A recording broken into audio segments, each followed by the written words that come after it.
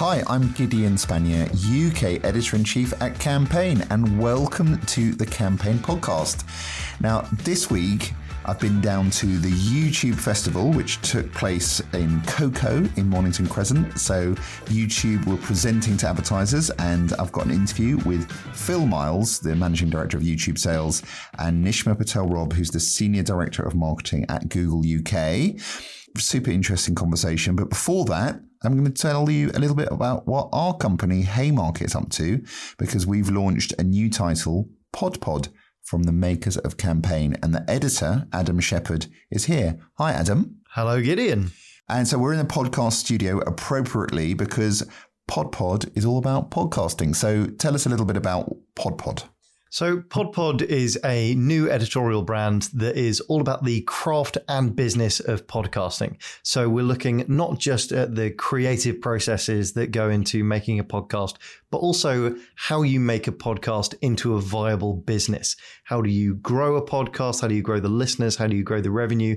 But for advertisers and media agencies and marketers, how do you tap into that rich and highly engaged audience that podcasts have? What's the most effective way to spend your budget for the maximum impact? What can you get out of podcast advertising? What's the value that it can offer? So PodPod is a podcast, a website, there's daily email bulletins, there's events as well. But when you think about the podcast as a podcast brand, who can we expect to hear, or who have we been hearing from? So PodPod is an audio first brand, and as part of that, we have got some excellent guests lined up. We have had Deborah Meaden and Alistair Campbell already for the first two episodes, the most recent of which was Alistair Campbell, who we had on talking about his show, The Rest is Politics, with Rory Stewart. So he actually had some really interesting takeaways about podcasting and the process of podcasting. One of the more significant things for me was that he said that podcasting is not only the medium that has given him the most freedom as a speaker and a commentator and a public figure, but also it's the one that's gotten him the most audience engagement and the most response. And in addition to that, we also have some really good episodes coming up from the likes of the Empire Film Podcast and the guys behind Spotify original podcast Decode. So look out for those in your podcast feeds. Yeah, and I have to say, when we both went to the IAB podcast upfronts, and people will know that, especially from the campaign side of things, the campaign audience knows that the upfronts are presentations generally by media owners and platforms talking about what is upcoming that advertisers might like. There was some really exciting content. There was John Sopel from the Newsagents who was talking about that show, which they've created for Global. And Dino Sophos, who is the producer of that show, who we will also be having on the PodPod podcast. Yeah, and I think the sense that it's a really exciting and changing canvas.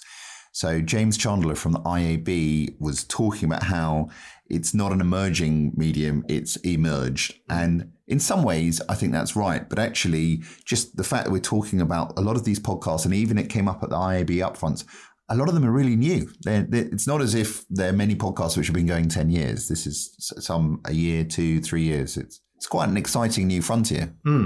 There are actually a fair few real long-standing stalwarts of the podcast industry that have laid the groundwork for the explosion in podcasts that we've had over the last couple of years. So it's really interesting to contrast that with the sort of, if you like, the upstarts of the podcast industry who have flocked to the medium in the last kind of 12 to 24 months, and really how those two audience profiles differ, where they kind of overlap, but also how the approaches differ in terms of the creation and monetization and promotion of those shows. Last thing, given that we're talking maybe about advertising, monetization, have you spotted any trends? I know Spotify recently had their financial results. Any trends that you can see, given that these aren't the easiest times for the world economy? Yes, absolutely. So in terms of monetization, the traditional model for podcasts is that sort of host read play where you've got a specific set of marketing copy that you'll have the hosts read out and sort of inject with their own kind of personality and enthusiasm, which has been a very historically successful monetization method for podcasters. But one of the really interesting trends we're seeing from the media buyer perspective is actually a real growth in interests in branded podcasts and wholly owned media. So looking at what brands can actually bring to an audience that's wholly original, right? Rather than buying in someone else's audience, actually creating an audience of their own based on their own expertise and passions, and really using that as a platform to drive whatever campaign outcomes they might want to achieve. But that's something that's picked up real traction recently.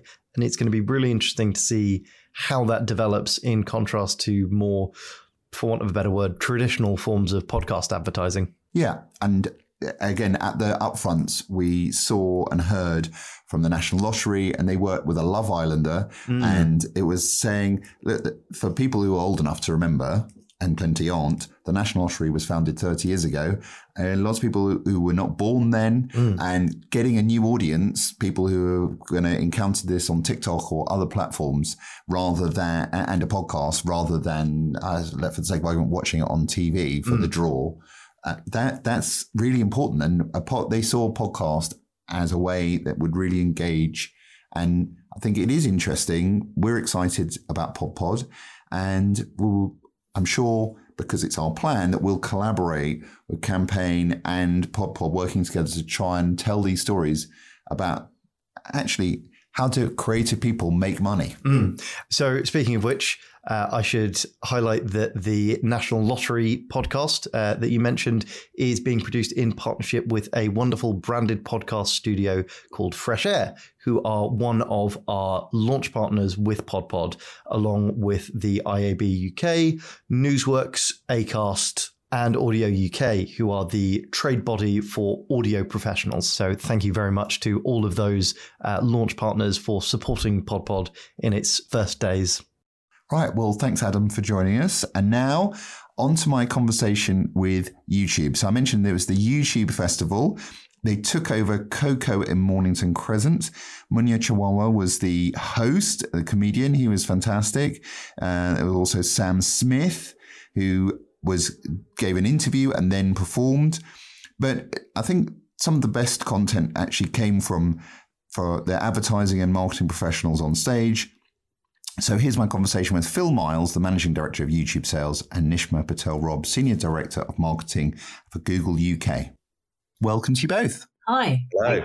So the reason we're chatting is YouTube's hosted its biggest face-to-face event since before lockdown in the UK, the YouTube Festival. And this was an event at Coco in Camden in London. Nishma, give us the headlines on the event and why you've run it. Yeah, well, thanks, Gideon. And it's so wonderful to have events back in person, first one since 2019. And it is a festival. YouTube Festival is really, I suppose, it's the opportunity of bringing the very best of YouTube and its creators and the stories of how that's really working for advertisers. So on stage, we've had Munya Chawawa, which I hope you and all of our listeners to this podcast are familiar with his work. And if not, please go check him out. He's an incredible YouTube creator. He was our host of the night. We had musical performance by Sam Smith, and we were joined on stage with some key executives from Channel 4 and Sky. And it was a really great way of being able to showcase the best of YouTube, the most diverse and brilliant content that really is, I suppose, driving creativity and culture in the UK. I was also on stage as part of the proceedings, and I was sharing a little bit about some research called Mirrors and Windows, which is some brilliant research for every marketeer, which we encourage you to go and check out on Think with Google. But is a really in-depth report in looking at how usage, I suppose, really kind of perceptions of individuals around media and their choices and identity. And as a marketeer, I really valued this research before we were kind of really designing it in our show, because it's a great way of being able to understand how to reach everyone in that really authentic way. And there's nothing better than YouTube as a reflection, as a mirror to the UK and all the different types of people and interests there, and a window into the world that perhaps we're more curious in. So never wanting to be pigeonholed or in a box, I managed to share quite a breadth of stories around my favourite YouTube creators and how we're engaging with them. And I think that's really critical. This idea of not just about ethnicity, but LGBTQ plus or disability, being able to see themselves both as creators or as a user on the YouTube platform and finding their special content. So yeah, brilliant. Wonderful to do it in person and lovely to bring the magic of YouTube to life and in an amazing venue like Coco. And just, I've got some stats in front of me, but there are, as you so hinted at, people who identify as Asian, Black, or from other ethnic groups visiting YouTube and feeling that this is a place where they can get content that's relevant and relatable for them. Do you want to spell anything out about that? And the research shows 95% of people who identify, as you say, Asian, Black, of mixed or multiple ethnic groups are visiting YouTube at least once a month. It's over 91% for LGBTQ plus and 85% for disabilities. And I would challenge whether there's any other media that really comes close in terms of that kind of reach and engagement. I think what's really incredible about this, and I shared a bit of this story on stage at the festival, is there's very few places I can say that I can genuinely see all of my interests reflected.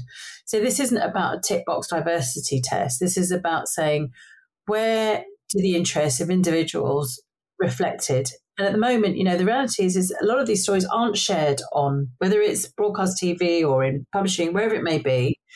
And for all sorts of reasons, but the fact that YouTube has no barriers to entry or very, very low barriers to entry, it really is a case of, if you've got a camera and a story or a craft to share, you can get on YouTube and find your audience. So I talked about, Parley Patel, who's a creator that I particularly love, who's been incredibly galvanizing for my family across generations. He's a Gujarati, British-born Gujarati creator. He's a comedian, he's a dancer, etc. And I would never have discovered, creators that talk to perhaps culture and identity. And my kids love him, my parents love him, and it's been a real kind of thing in our community. But it's small and niche, and it wouldn't have been commissioned elsewhere. That's the reality. But he has a huge and really deeply engaged following. But then there's also, there's Trini, who I love for a bit of midlife fashionistas or learning how to DJ, particularly having picked up digital decks recently. It's great to get on YouTube and do that. And I think that's the research shows not just it's a home for creators, it's where users are going to find that content because they don't find it anywhere else. That's where they're going to engage with that content. And I think that's really important when we look at, the beautiful makeup of the UK and the fact that it's not only going to be less than 10 years where, the majority of representation in the UK will be a lot more diverse and mixed than it is today. I think being able to find media on that way that allows to talk to interest is so critically required when you're looking at your effectiveness of marketing. Very interesting. Now, Phil, the creators don't necessarily do this just because they've got a voice. They want to make money. They can make money. So you've got a second piece of research which you talked about the value of YouTube. Tell us a little bit about that. Well, as Nisma was saying, what we're doing with YouTube is giving kind of creators an opportunity to build an audience on YouTube. And that audience is those creators are often people who wouldn't necessarily have had an opportunity to have got commissioned in the sort of traditional sense. And as a result, of course, they represent, that sort of diversity of the UK in all of its, in all its shapes and sizes. Now, one thing as well about that is that because of that diversity of content, we attract the whole of the UK to YouTube as well. And actually, only 4% of the UK doesn't come to YouTube on a monthly basis. And as you say, that's having an impact as well from an economic perspective. And we're sharing, we shared at Festival that the economic contribution of YouTube in the UK is 1.4 billion pounds, and that we actually support 40,000 jobs in the UK, which is actually double the number of people that are employed by the BBC. So what you can see there is that the UK is having YouTube in the UK is having a really big kind of contribution to the overall sort of creator economy. And obviously creative industries is something that the UK has always led in, and increasingly, YouTube is really at the heart of that. So that's something that we're really proud of. Now let's imagine, by the way, the research was done by the consultancy Oxford Economics. Am I right? Yeah. Let's imagine I decided either to quit Campaign or just launch my own YouTube channel, and I got a sufficient kind of audience that enough people were watching. So I'm just going to use a ballpark number and say I've got 1 million views a month as a creator.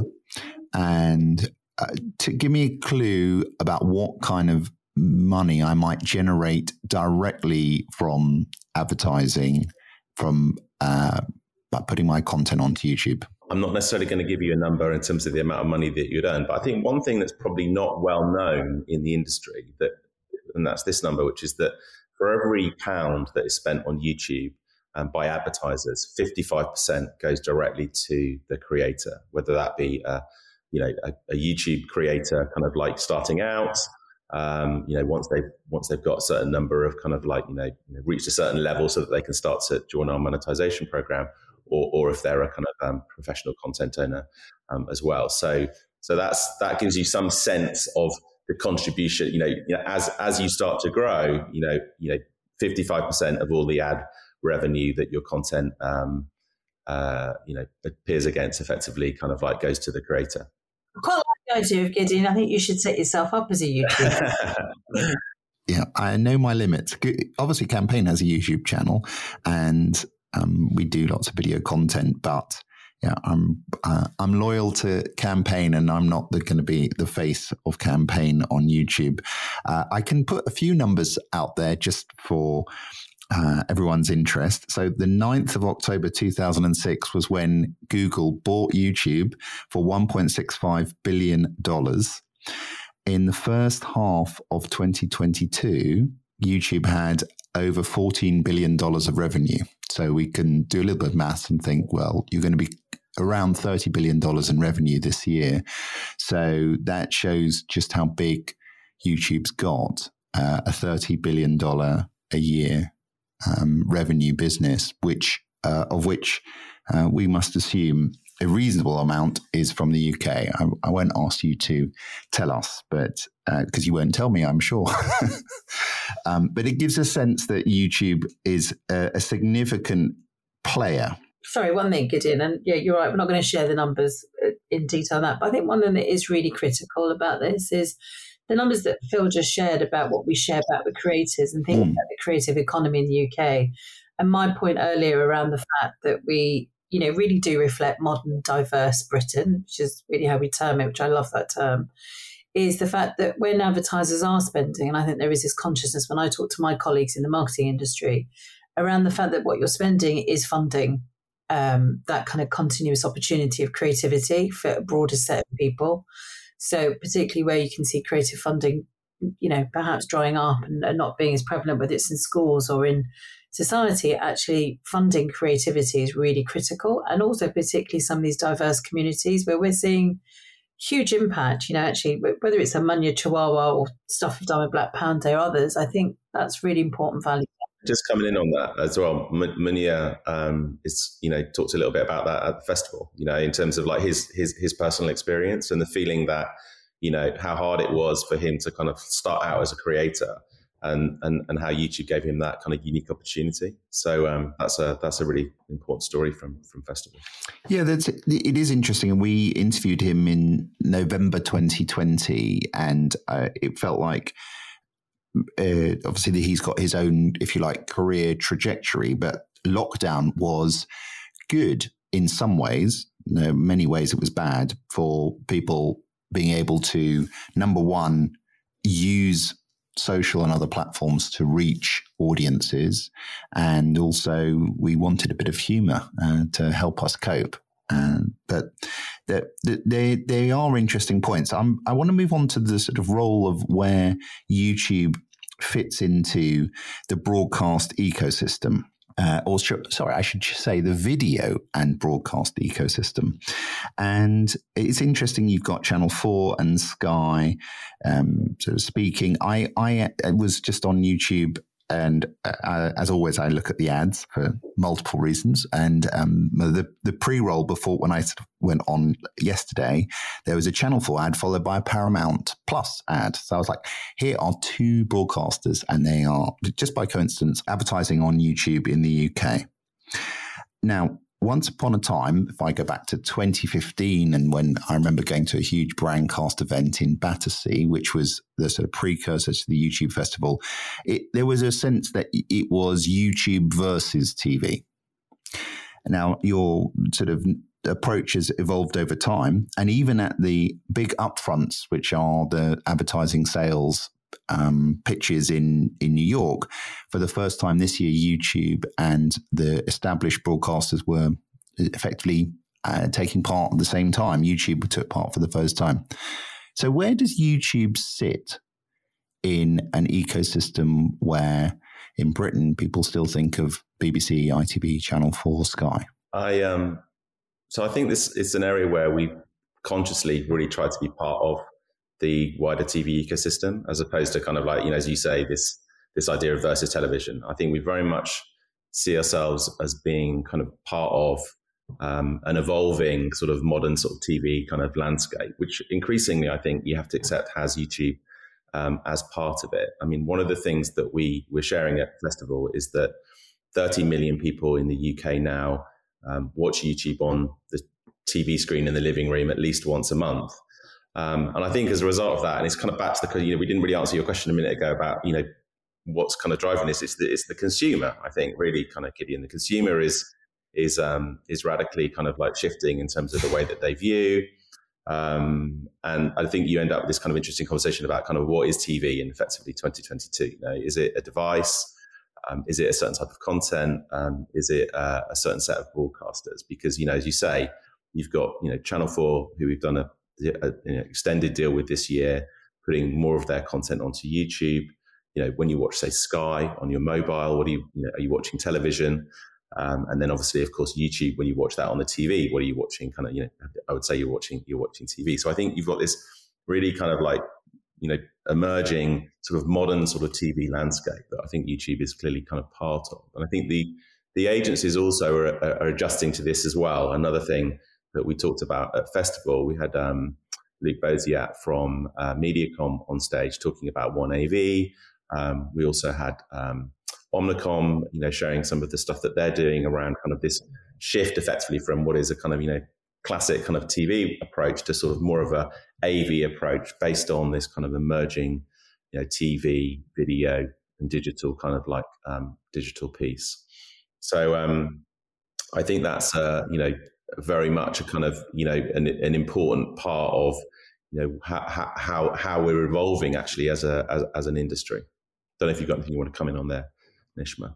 No, I think that's, as you say, I think it's the evolution, it's the user-led approach of what's really interesting. And I think it's not just about content, it's about formats and devices and lifestyles as well that's really reflected. Yeah, one little kind of story on that I always come back to a little bit is just how, like sport, I think, is a really interesting area at the moment, right? So you've got the emergence of kind of sort of fan TV, I suppose, over the last kind of few years, and how that is huge, obviously, on kind of like platforms like YouTube, but also is influencing now how the likes of Sky and BT Sport do their coverage of sport. So you see this kind of bleeding together effectively of kind of like the different kind of genres. And I think as an industry, it's interesting because, as a football fan, and I'm an Arsenal fan, I'll obviously watch the live game on Sky. I'll also watch, Arsenal fan TV, and I think it's just interesting for us to think as an industry, like, how do we think about the audience of that, as opposed to just specifically kind of the content. And at the moment, of course, we value as an industry the view on the traditional game much more than we do the view on the fan TV. But again, I think that's something that's interesting for us to kind of continue to think about. All right. Well, I'm going to reveal I'm also an Arsenal fan, and Arsenal Fan TV has adopted a hybrid model with a subscription paid for element. So Campaign also is a believer very much in a paid for journalism model. So let me sort of throw down a challenge to you, and knowing also a little bit about how YouTube is evolving as well. Is really an ad-funded model, or a pure ad-funded model, does it make sense for the creation of high-quality content? And what YouTube's thinking in that space?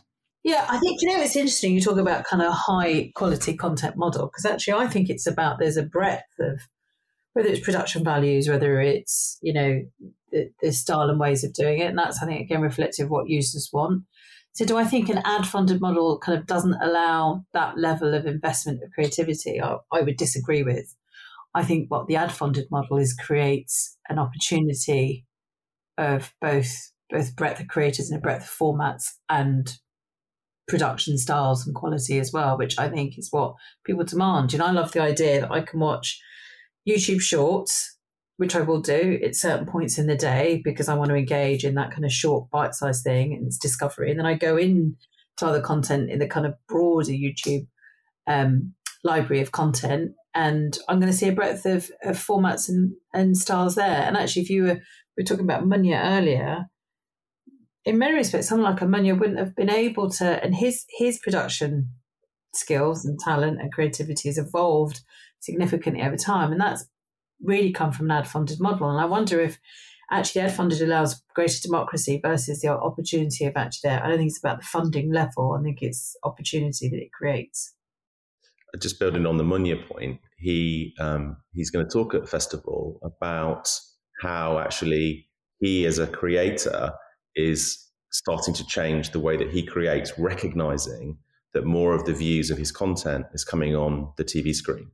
And I think that's a really interesting evolution, like creators and that recognition as well, that there's an expectation on YouTube particularly that the quality of the content needs to be higher. And that's something that he's adjusting to.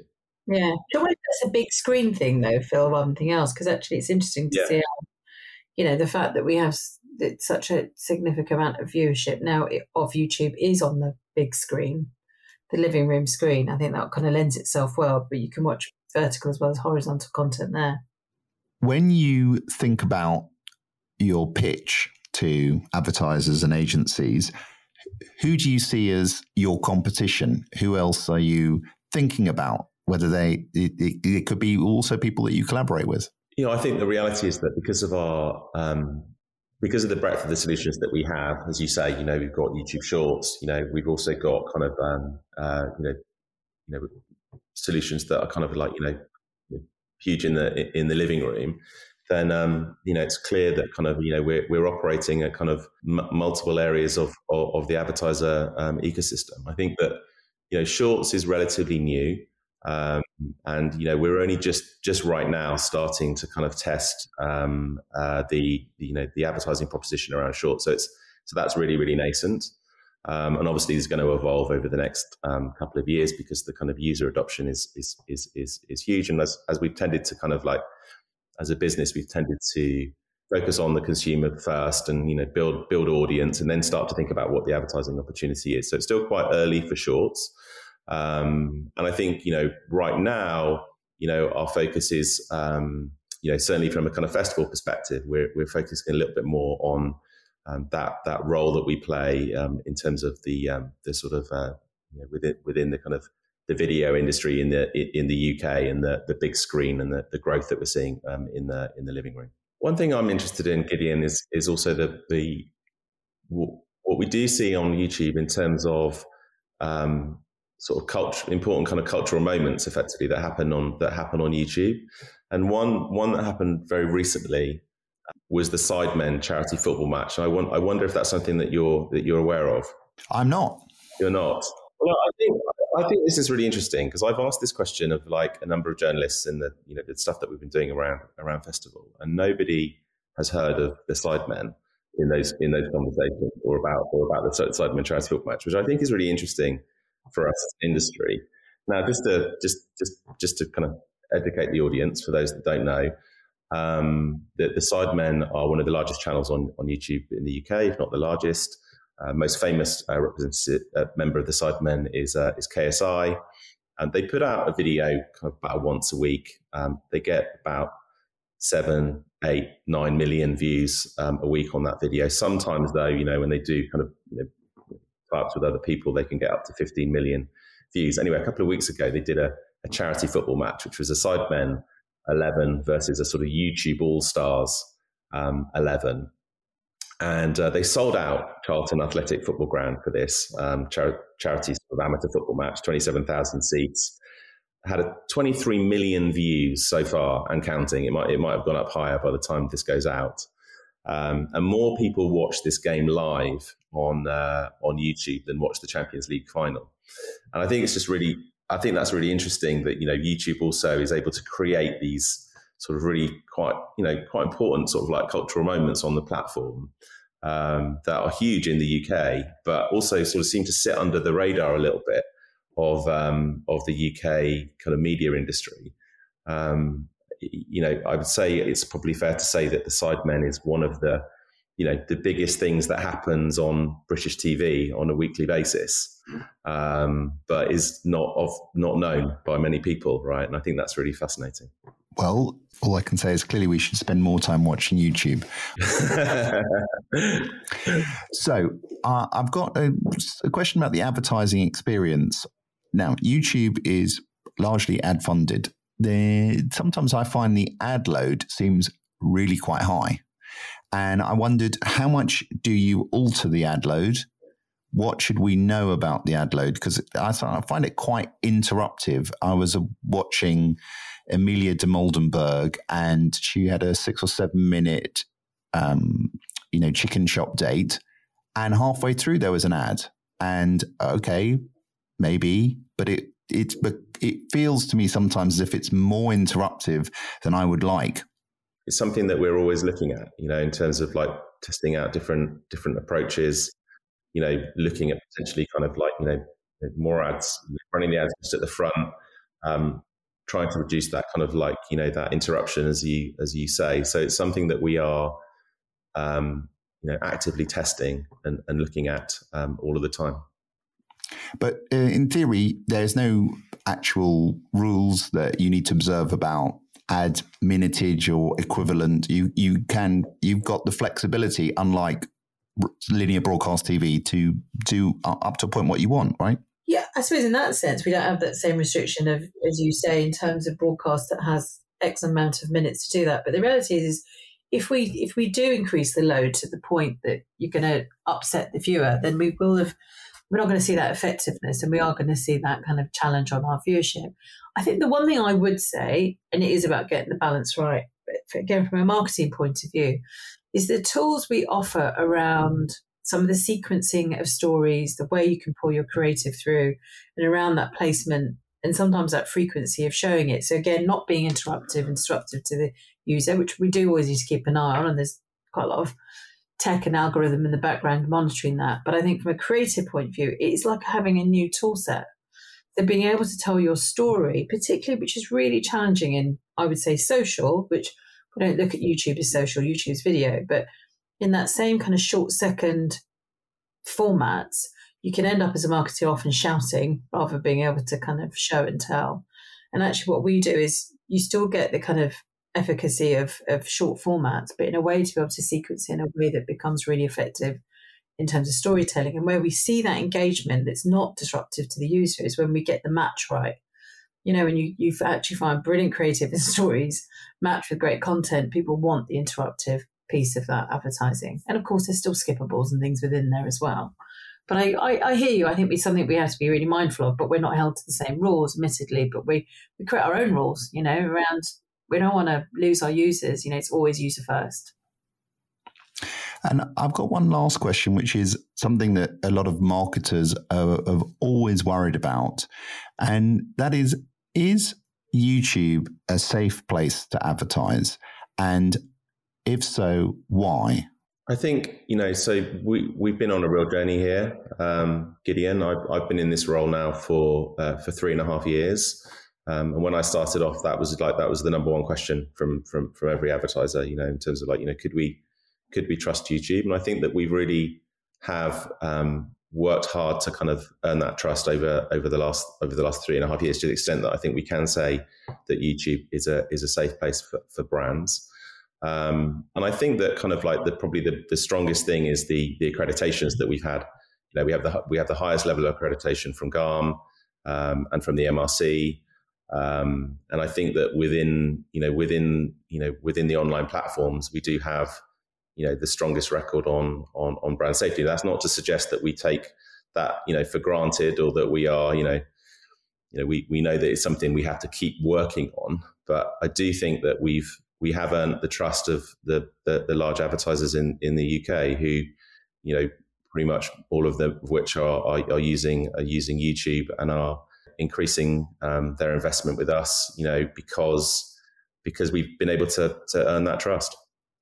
Yeah, and I think, Gideon, gosh, we've talked about this over the years, and I think where I stand now, both sides of the fence, as marketeer and as platform owner, is the efforts we put in, both in terms of investment on technology and on people, around the safeguarding of the content and the policies we have. So we have, we talk about it as kind of 4 R's, which is about removal, really expeditious kind of removal of content when it breaks any of our policies.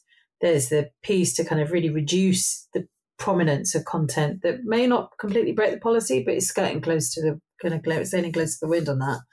There's then the kind of lifting up, which is raising up brilliant quality content. So if I come in and search for something on YouTube, actually I'm getting presented with content from the BBC and from Sky, etc., particularly kind of newsworthy, interesting. So you're raising up what we would see as kind of authoritative resources. And then, of course, making sure that the really kind of robust way we keep looking at how that's done. It's an open platform, which is why we see the wonderful benefits we do in terms of reflective, modern, diverse Britain. But actually the tools and technology that's there is really making a difference. The fact that actually we have a stat, is it 95%, 99% actually, even of some of the content of, let's say, kind of terrorist or violent nature doesn't even make it to the platform. It gets caught before it's even there. And that has to be the innovation in both product and technology and tools to protect have to keep pace with users. And I think that's the bit that we can, 5 years on, look back and say there's been real progress in that. So as a marketeer, yes, absolutely, being in the right environment is critical. But it's also now recognizing that that's, that there's a wonderful environment to be in, but we are safeguarded by the policies that exist there. Okay, my very last question is, it may depend on my consumption of YouTube, right? And you can tell I do use YouTube quite a lot. Sometimes I'm like, how many times am I going to have to see this ad? And I think, is there some frequency capping that is happening or not? Because what advice do you have for advertisers to advertise better? Because, I feel sometimes, again, we know bombardment is an issue that was raised by the Advertising Association, that you can sometimes get really turned off by too many ads, and not just the lots of ads every so often, but the same ads. So, any word on that? I mean, no one wants to be bombarded with ads, particularly if they're bad ones. I think maybe I have a slightly different biased view of when it's great adverts. I don't really mind seeing them so much. I think it is about working in partnership with where do we as consumers have that tolerance and level of acceptance, because things have evolved so much, and even the types of advertising we're now presented with are different. I think it's that kind of balance between what do users want and what does the platform offer in terms of the controls and the balance of that frequency and the opportunity to skip past it. Because they're obviously now you can buy subscription services to block out ads, but you're also looking at, say, for example, the new Netflix model of being able to kind of have a hybrid model. I think it is about recognizing what great advertising, actually when I know we've done this previously as research, and you stop people and people can grumble. Everyday users will grumble about advertising to start with. And as soon as you say to them, well, can you name a favourite ad? And people really come to life about great advertising. So I suppose I'm a campaigner of brilliant advertising, not poor advertising, well targeted and managed. And part of being well targeted managed is reaching the right audiences, but reaching them in a respectful way of frequency with content. So I don't think there's a rule of thumb here, but I think it's one that's got to be worked on. Well, I want to say thank you very much to Nishma and Phil. Thank you. Thank you. Thank you. So once again, thank you very much to Phil and Nishma for joining us on the Campaign podcast. And I should point out that the interview we did with them was before the YouTube parent company Alphabet's financial results for the quarter, and those showed that total revenues were up 11%, but YouTube actually suffered a decline of 2%. So it does show the pressure that lots of digital businesses are under at the moment. Campaigns magazine content is available exclusively for subscribers to visit, and you can sign up at campaignlive.co.uk/membership. And to make sure you don't miss out on other Campaign podcast episodes, please follow us wherever you follow your favourite podcasts. Lastly, thank you very much to our producer Aidan Lyons from Rethink Audio and our studio manager Nav Powell. Thanks for listening.